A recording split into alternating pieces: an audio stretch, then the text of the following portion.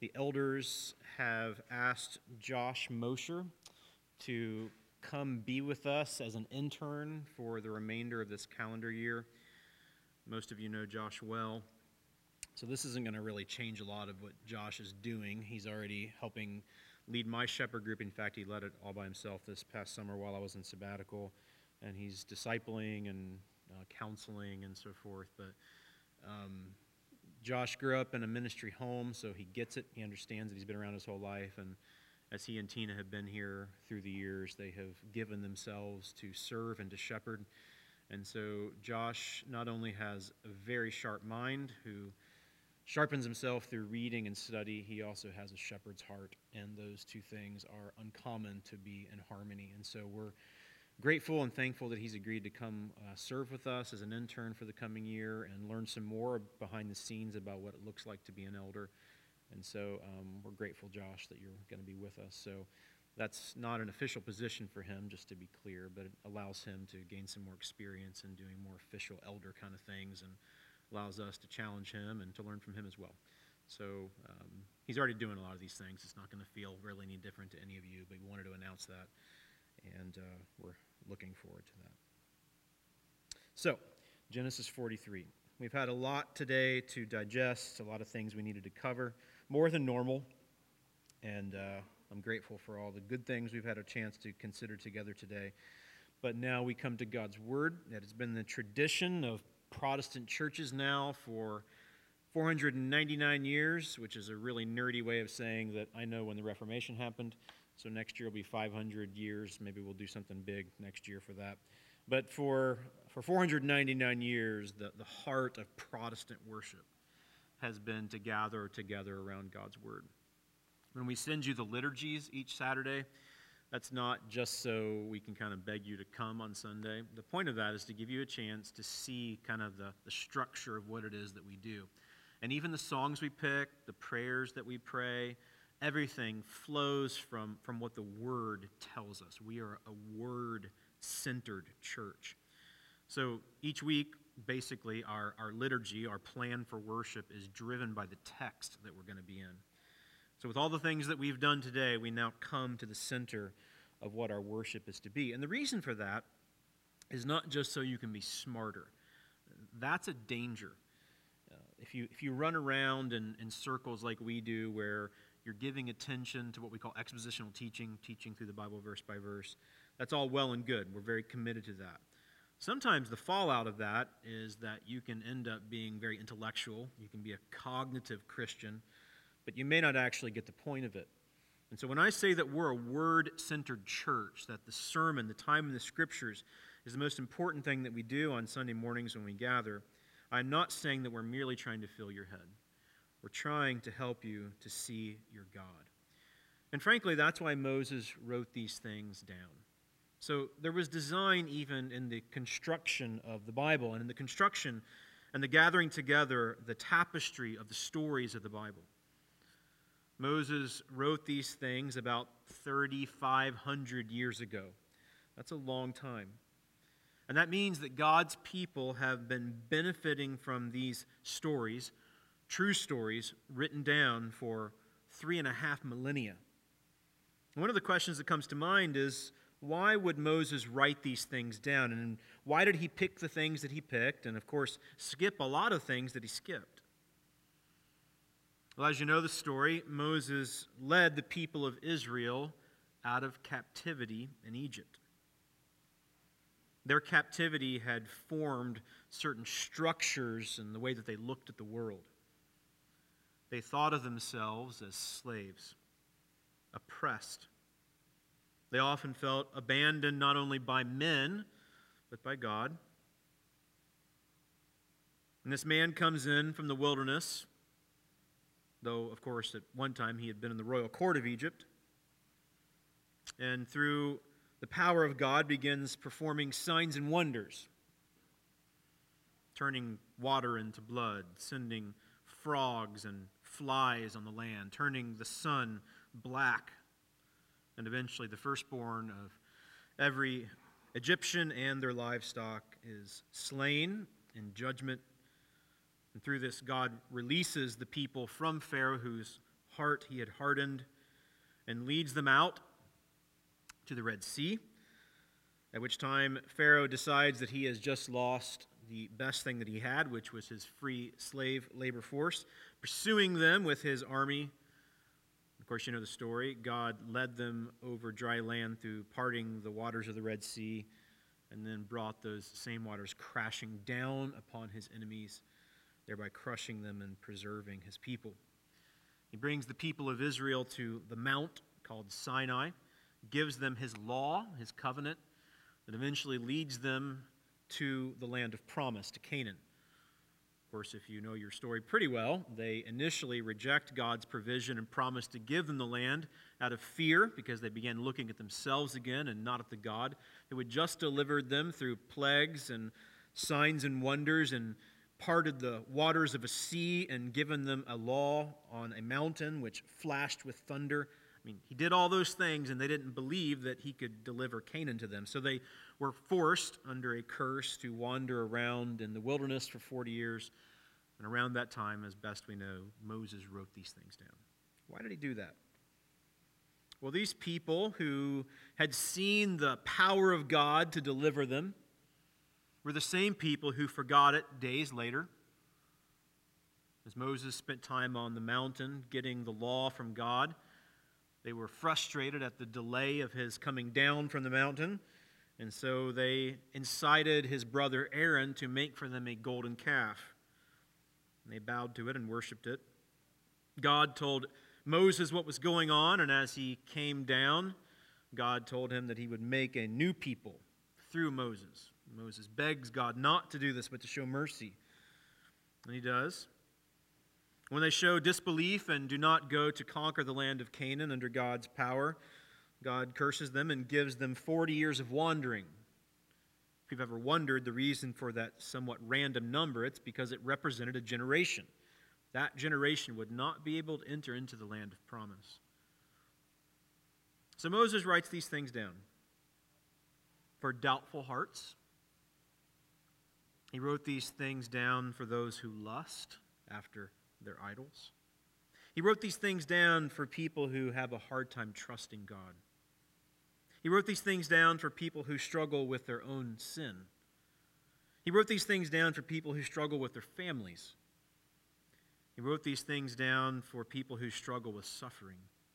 He wrote these things down for people who doubt the future. That's why Moses recorded these stories. And if you're paying attention today, those categories are true of all of us too. We worry about the future. We struggle with our families. We struggle with our idols. We struggle with our pride. We struggle with unbelief. And that is why these stories are just as relevant for us today as they were 3.5 millennia ago. And so as we come now to Genesis 43, because we're going chapter by chapter through this story, we find that this chapter reveals to us the fallout of sin and the faithfulness of God. Most of you were around back when Chernobyl happened, which is kind of a funny way of even talking about it, because Chernobyl is really a place, not an event, but it became more of an event. Of course, the nuclear reactor, whatever is a technical word for this, I'm not a scientist, had fallout, and the surrounding town, which was called Pripyat, which is where all the workers lived, about 50,000 people, had to flee. And to this day, Pripyat is empty. If you've ever seen pictures of it, it's kind of eerie and weird. There's this Ferris wheel that's sitting there in disrepair, and old cars, and these old Cold War era apartment buildings which are totally empty. To this day, no one's allowed to live there. It's estimated that up until this day, with the fallout that remains, that around 4,000 people died because of that. That's a lot. In fact, to this day in Great Britain, there are still restrictions on the way that sheep farmers have to feed and tend their sheep because of the way that the wind patterns carried the fallout from Chernobyl across Europe. It was horrible, and it resounds to this day. Well, that's what sin's like. Sin creates fallout. It's created fallout cosmically, it's created fallout familially, and it's created fallout for us individually. Let's talk about some of those things, but first, let's read the word together. Genesis 43, this is the word of the Lord. Now the famine was severe in the land, and when they had eaten the grain that they had brought from Egypt, their father said to them, "Go again, buy us a little food." But Judah said to him, "The man solemnly warned us, saying, 'You shall not see my face unless your brother is with you. If you will send your brother with us, our brother with us, we will go down and buy you food. But if you will not send him, we will not go down, for the man said to us, You shall not see my face unless your brother is with you.' Israel, or Jacob, said, 'Why did you treat me so badly as to tell the man that you had another brother?' They replied, 'The man questioned us carefully about ourselves and our kindred, saying, Is your father still alive? Do you have another brother?' What we told him was an answer to these questions. Could we in any way know that he would say, Bring your brother down?'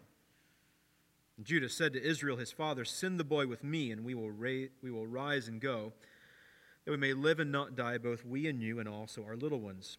I will be a pledge of his safety. From my hand you shall require him. If I do not bring him back to you and set him before you, then let me bear the blame forever.' If we had not delayed, we would now have returned twice." The tension here in the family is thick. And their father Israel said to them, "If it must be so, then do this. Take some of the choice fruits of the land in your bags, and carry a present down to the man, a little balm and a little honey, gum, myrrh, pistachio nuts, and almonds. Take double the money with you. Carry back with you the money that was returned in the mouth of your sacks. Perhaps it was an oversight.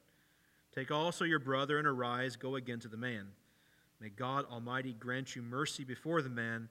May he send back your other brother and Benjamin. And as for me, if I am bereaved of my children, I am bereaved." So the men took this present. They took double the money with them and Benjamin. They arose and went down to Egypt and stood before Joseph. When Joseph saw Benjamin with them, he said to the steward of his house, "Bring the men into the house, and slaughter an animal, and make ready, for the men are to dine with me at noon." The man did as Joseph told him, and brought the men to Joseph's house. And the men were afraid because they were brought to Joseph's house, and they said, "It is because of the money which was replaced in our sacks the first time that we are brought in, so that he may assault us and fall upon us, to make us servants and seize our donkeys."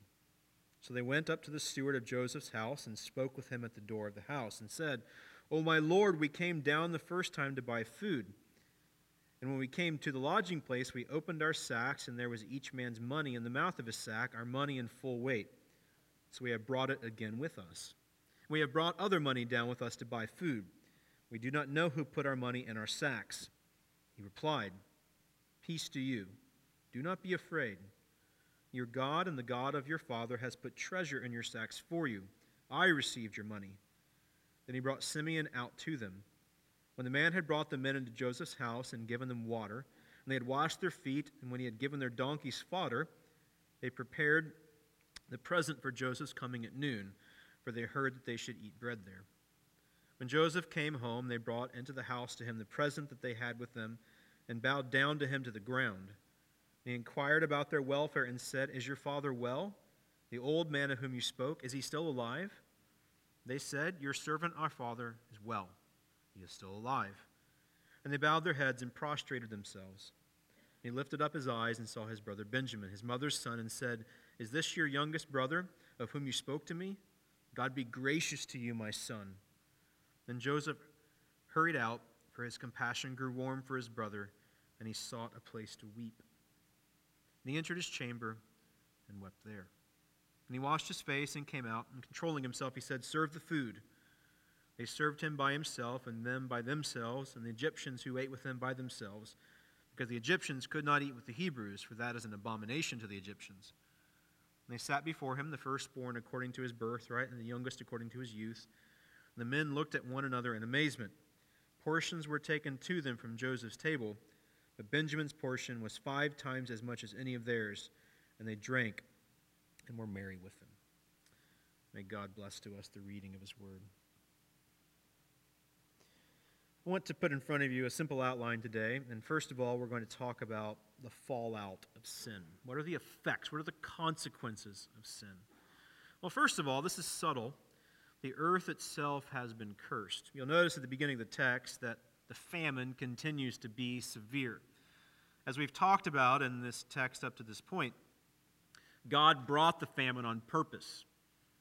When Joseph was raised to power to be second in command in Egypt, he fulfilled or prophesied about what would happen through Pharaoh's dream, that God would bring 7 years of great plenty to Egypt and the surrounding region. And during that time, they should store up excess grain because 7 years of horrible famine were coming. So horrible that it would make the 7 years of plenty be forgotten altogether. But all of this ultimately is a basic consequence of sin. We know this from Genesis chapter 3. When God comes and curses Adam and Eve, the serpent, he also curses the ground. He says to them, "Because you have listened to the voice of your wife and have eaten of the tree of which I commanded you, you shall not eat of it. Cursed is the ground because of you.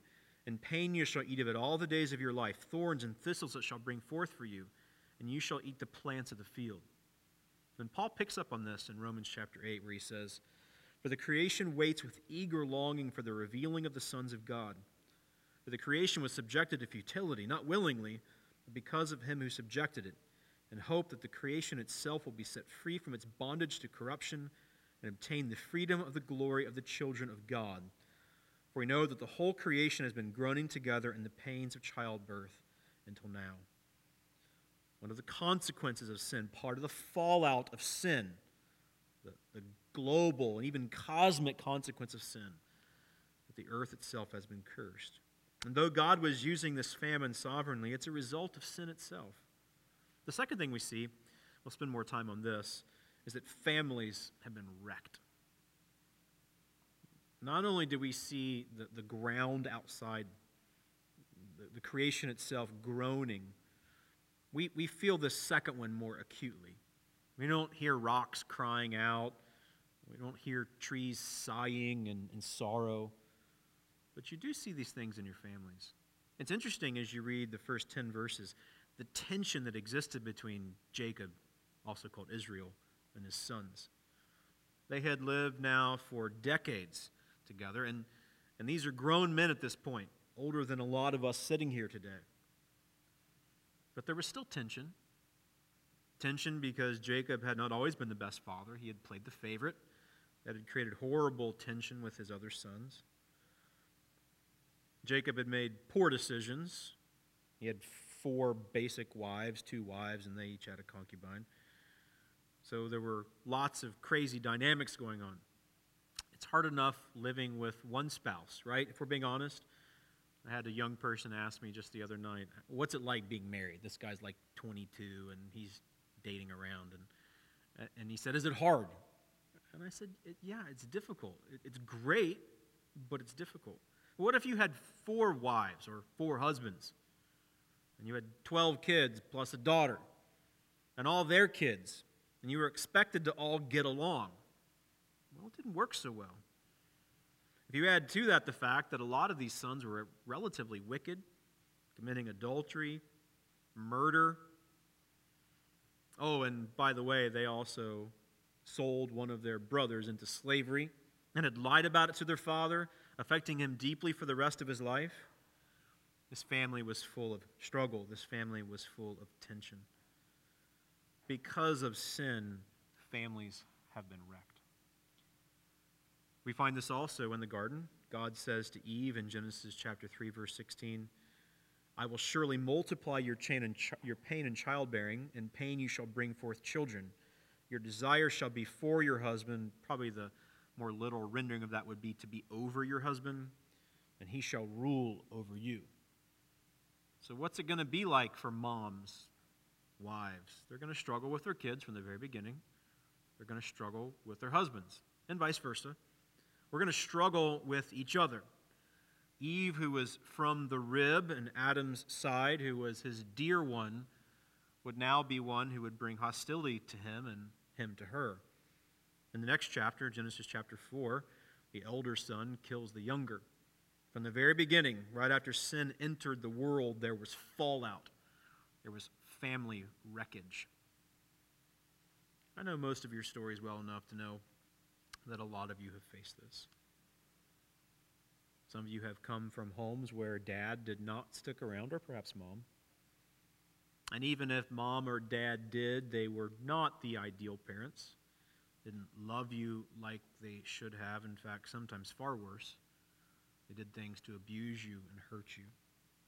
It should be that parents live to protect and nurture their children in godly, safe environments. But why is it that this fails to happen so often? I think it fails to happen very often at the point of fatherhood, which frankly shouldn't surprise us if we have minds that are somewhat theologically informed. After all, what's Satan doing in the garden when he comes and tempts Eve? He's tempting her to not trust in the goodness of her father, that he was a killjoy, that he wasn't good, that he wasn't truthful. And what's been happening ever since? Fathers struggle. Sometimes far worse than that. Sometimes they don't even try. If Satan can destroy our conception of earthly fatherhood, that goes a long way to destroying our conception of the Heavenly Father. If you had a father that was harsh with you, even if he stuck around with his words or perhaps with his hands, if he demeaned your mother, demeaned you, if he failed to affirm you and show you affection and love, if he did not demonstrate to you what the kind heart of the Heavenly Father is like, it is hard to get over that. And if you doubt my words, gather 4 or 5 guys together and ask them about their dads. It's tough. Families have been wrecked because of sin. Some of you are dealing with the fallout of that still. We'll talk about hope in a little bit, but most of us can identify with the wreckage of sin that our families have experienced. The third thing I think this text puts in front of us is that consciences have been damaged. As you read through this text, and going even back to our text from last week in chapter 42, these brothers lived in fear constantly. Psalm 53 verse 5 says, "There they are, in great terror, where there is no terror. For God scatters the bones of him who encamps against you. You put them to shame, for God has rejected them." And in Proverbs 28:1, "The wicked flee when no one pursues, but the righteous are bold as a lion." The fallout of sin affects the whole globe. The fallout of sin affects our families. The fallout of sin affects our consciences. As you put these 2 chapters together, and even going forward to the end of the book through chapter 50, these brothers live in fear. And seemingly the primary catalyst that led them to fear, that led them to doubtful living, was that they knew what they had done to their brother Joseph. They're continuing to lie about it. We know in chapter 42 that they tell Joseph, who they do not recognize, that their brother was dead, which in their minds could have been true at that point, but it wasn't true when they gave him up. Of course, they had told their father Jacob that he had died. And for all these years now, like 2.5 decades, that he had believed it. And now here they are together as older men, gathered together for a meal. And they are very uncomfortable. And that's what happens to your conscience when sin goes unconfessed and builds upon itself. I've told this story before, but when I was a young guy, like 13 through 16 or so, I did a lot of really bad things, a lot of things which to this day I horribly regret. But I remember very distinctly back in the day, we had a house phone still. You know, back in the day when you had like VCRs and things like that. We had a house phone hanging on the wall. And I remember that whenever we would get a phone call, which was pretty often, my dad was a pastor and there weren't cell phones back then, so he got calls all the time. Whenever the phone rang, and I kid you not, like every time the phone rang, that I was afraid that somebody was calling to tell on me. Maybe somebody at school or somebody from church who really knew my misdeeds. And I lived in fear for years. Every time the phone rang, which was basically an everyday innocuous occurrence, that something was going to catch up with me. Eventually, not to belabor the story too long, it did. I lived in fear all the time. And I want to say to you tenderly, but in a challenging way today, some of you might be there today. There might be some secret hidden sins that you have not confessed, you have not brought to the light. My encouragement to you is to stop living that way. David talked about this in Psalm 51 when he rehearsed his story after sinning with Bathsheba, that he couldn't even sleep at night because his sin racked him so much. It bothered his conscience. These guys had lived now for decades with that guilt. We know that because they're super afraid. They don't know why the money was put back in their sack after their last shopping trip to Egypt. So they come to Joseph's steward wondering what's going on. They don't know if they're going to be seized and forced into slavery. Maybe they're going to be seized and killed. Joseph certainly had the authority to do such a thing, but they had made such horrible decisions in the past, unmerciful, selfish, hateful decisions, and then lied about it and lived with that lie, that they thought here perhaps that lie and that treachery was finally catching up with them. And though we'll talk about grace in a moment, I want to say to you that there is always room for mercy. Your Father delights in forgiveness. If you are dealing today with the guilt of the past, you can stop that. You can stop it by bringing the sin to the light, by confessing it and receiving assurance of forgiveness. Ultimately, if you really think about it, if you are unwilling to receive the forgiveness of God that will bring peace to your conscience, it is ultimately a sign of pride and unbelief. Pride that somehow you can pay God off, that somehow you can do enough penance to make God be appeased. Brothers and sisters, that is not biblical. The best thing you can do is not hide, but to bring the sin to the light, as I've said, asking and receiving the forgiveness of God. Additionally, you may have to do that with some people. Your sin may have affected people in very deep ways, and it may be that you have to go to them as well, seeking forgiveness and restoration, that you might be reconciled both to God and to them. But I will say to you that this kind of living is not worth it. And if you're being honest today, you know that. All of us have been there at one point or another, even if we are not experiencing that today. That a guilty conscience that is racked by sin is a horrible, horrible way to live, and it is not worth it. So I say to you, because I love you, if we can help you, please stop living that way and let us help. But this text is primarily not about the darkness of sin. This text is primarily about the faithfulness of God. First of all, he is merciful to sinners in very simple ways. Because of Judah and his brother's sins, which were many, more than just selling their brother into slavery, what did they deserve? They deserved to be punished, vaporized. But God didn't do that. He was merciful to them. How do we know that? Because they're still breathing at this point. And though the famine has been brought against them, it was brought with a design. It was brought with a design that they might find food. Because the brother that they had sold into slavery had made provision for them, though he had not known it, and though they certainly did not. God preserved them alive.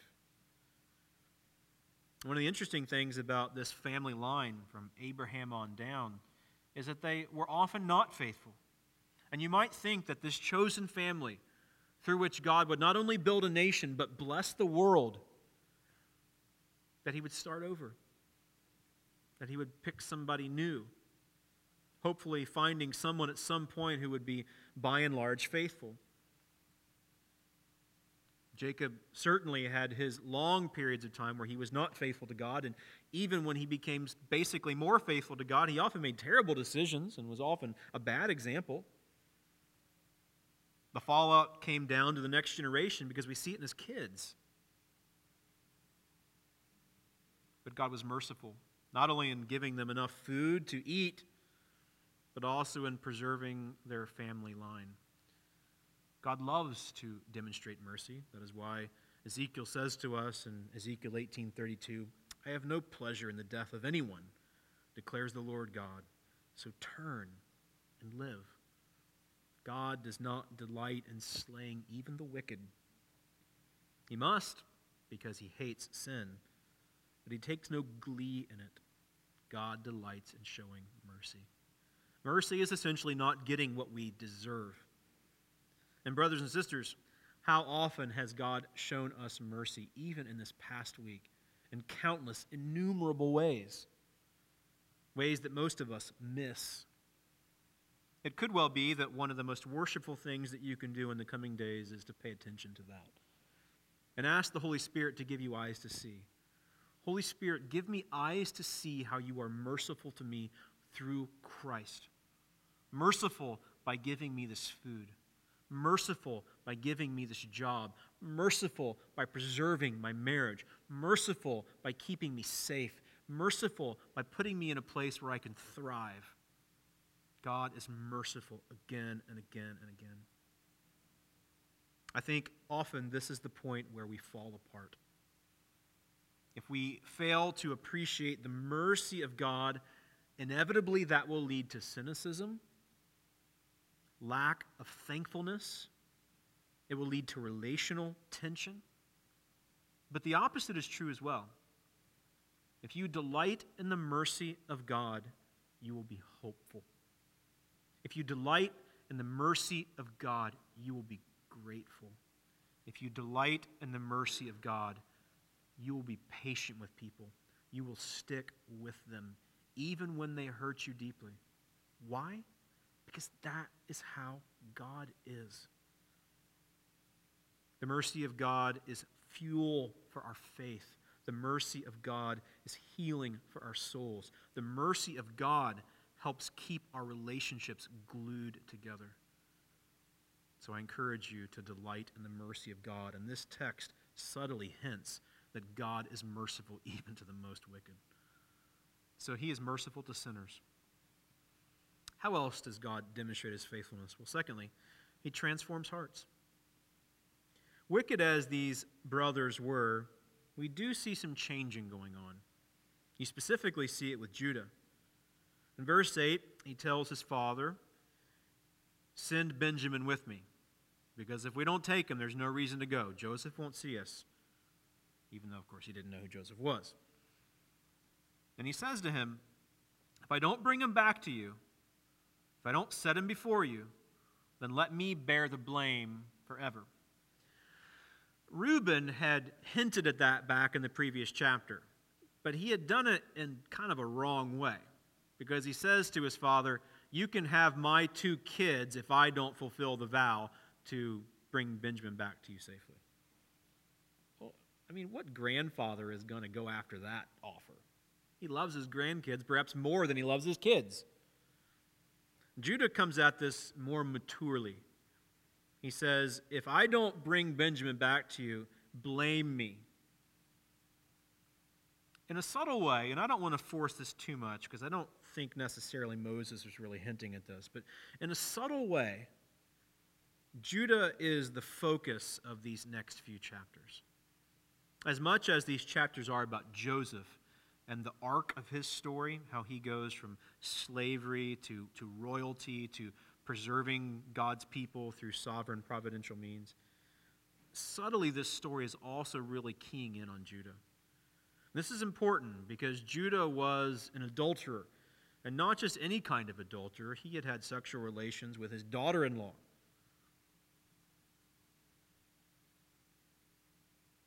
But Judah begins to change at this point. Whereas before Judah was led by his lusts, whereas before Judah was consumed with his own devices, his own ways, at this point now he begins to change a little bit. In a very subtle way, he begins to emulate the later son that will come through him, which we will talk about in just a few moments. Judah will become the leader of a tribe. Judah will become the leader of the tribe through which a person named David would come, and his son Solomon. The pinnacle of the kingdom of Israel would be under their leadership. And the pinnacle of the leadership of those 2 men was when they lived sacrificially for the good of their people. Judah begins to stop living so selfishly so self-focused, begins to live for the good of others. Because by making these promises, he's watching out for his whole family. And in a subtle way, he's offering himself up as a bit of a substitute if these things are not fulfilled. We'll talk more about Judah in the weeks to come. But we see God changing hearts. In Romans chapter 12, Paul says to us, "Do not be conformed to this world, be transformed by the renewal of your mind, that by testing you may discern what is the will of God, what is good and acceptable and perfect." In 2 Corinthians 3:18, Paul likewise says, "We all with unveiled face, beholding the glory of the Lord, are being transformed in the same image from one degree of glory to another. For this comes from the Lord who is the Spirit." And in Colossians 3, Paul says, "Do not lie to one another, seeing that you have put off the old self with its practices, and have put on the new self, which is being renewed in knowledge after the image of its Creator." There is one certain thing, and that is that if you belong to God, you will be being changed. God will do this. If you are not changing, this calls into question your identity.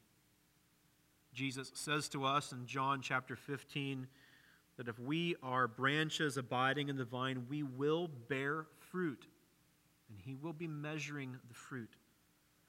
The fruit is not what saves us, but the fruit is the result of having been saved.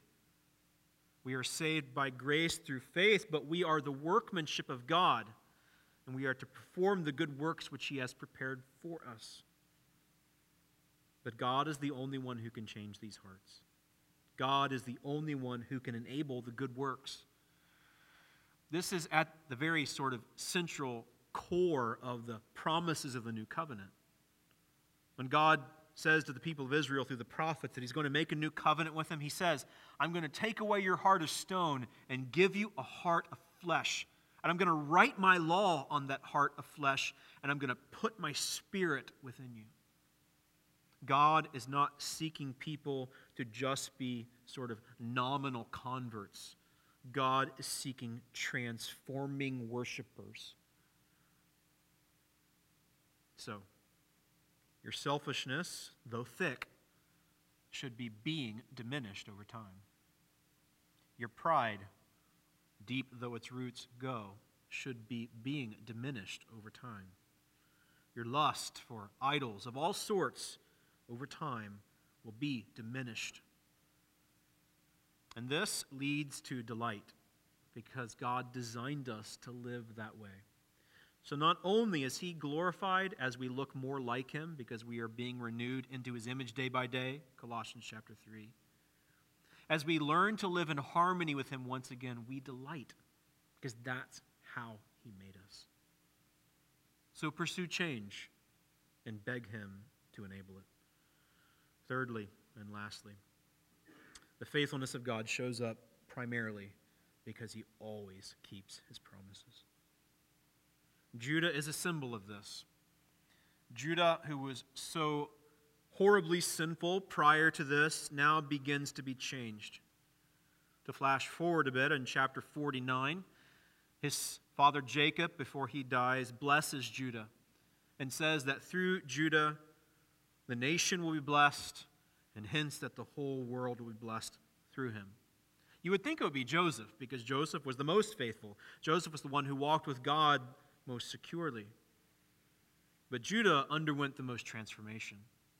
And through Judah, a man named David would come, as we've already said, and Solomon. And eventually there would come one who would be the Messiah, the Christ, the anointed one, the Son of God and fully man. And he would come and he would rescue his people through his death, being their substitute for sin, and through his resurrection, conquering sin and death, and giving us the promise that he will make all things new.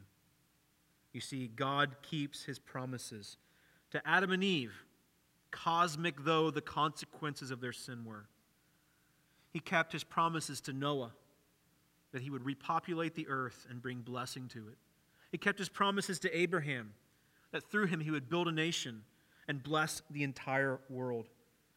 And to Isaac, and to Jacob, and to sinful Judah, and to abandoned, forgotten Joseph, God always keeps his promises. Joseph experienced it when these brothers came back and bowed down, literally on their faces, fulfilling the dream that God had given Joseph, that one day his whole family would bow down to him. Little did he know the pain and suffering that would come in the interval. Little did he know the big picture. Even still at this point, he did not fully realize all that God Almighty was doing. But through his suffering, through his abandonment, through losing his family altogether, he brings them back together.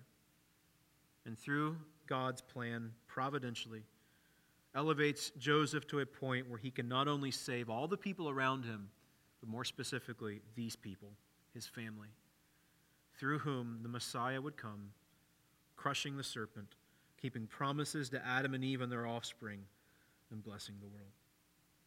So ultimately, though the name of Jesus is not mentioned here, though the Messiah is not named here, that, brothers and sisters, is what's going on in this text.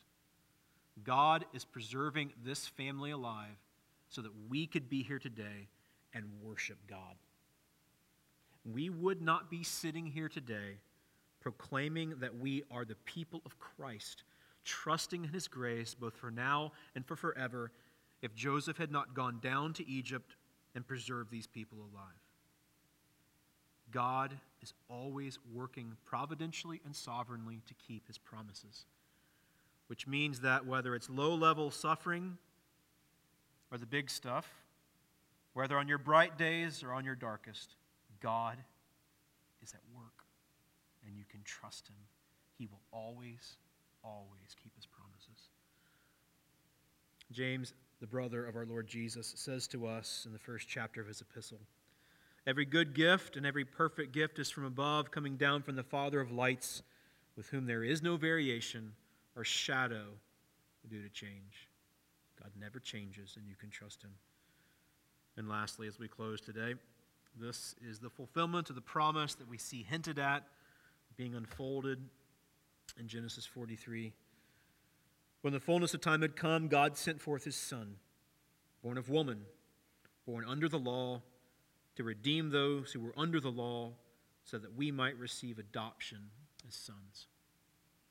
When Moses wrote these things down for Israel, he was saying to them that they had a father who loved them, who was going to care for them, and give them his eternal mercy and grace.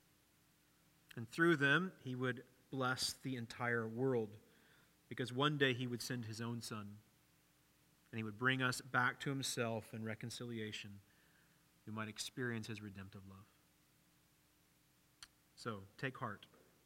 Though the fallout of sin is deep and tragic for all of us everywhere, the faithfulness of God always wins. He is merciful to sinners. He transforms our hearts, and he always keeps his promises. We can trust him. Let's pray. Father, now, take your truth. Help us to understand it. Help us to embrace it. Where we are sinful, may we confess, and may we repent. And then may we believe, and may we trust. May we walk with you in faithfulness this week. Enable that by your Spirit, we pray. May we love our wives, our husbands, our children, our neighbors. May we have eyes to understand, to see. May we have hearts to feel the pain of this world. May we interpret it for our kids. May we interpret it for our neighbors that they would understand. And after interpreting why things are the way that they are, help us to point them to Jesus, who is the fulfillment of all of your promises, who is the answer for all of our needs. So we are grateful, Father, that you are so faithful. May we walk in faithfulness this week, reflecting your great grace, proclaiming your good news. We pray these things in the name of Jesus, our Savior, your eternal promise to us, your people. Amen. Would you go ahead and stand?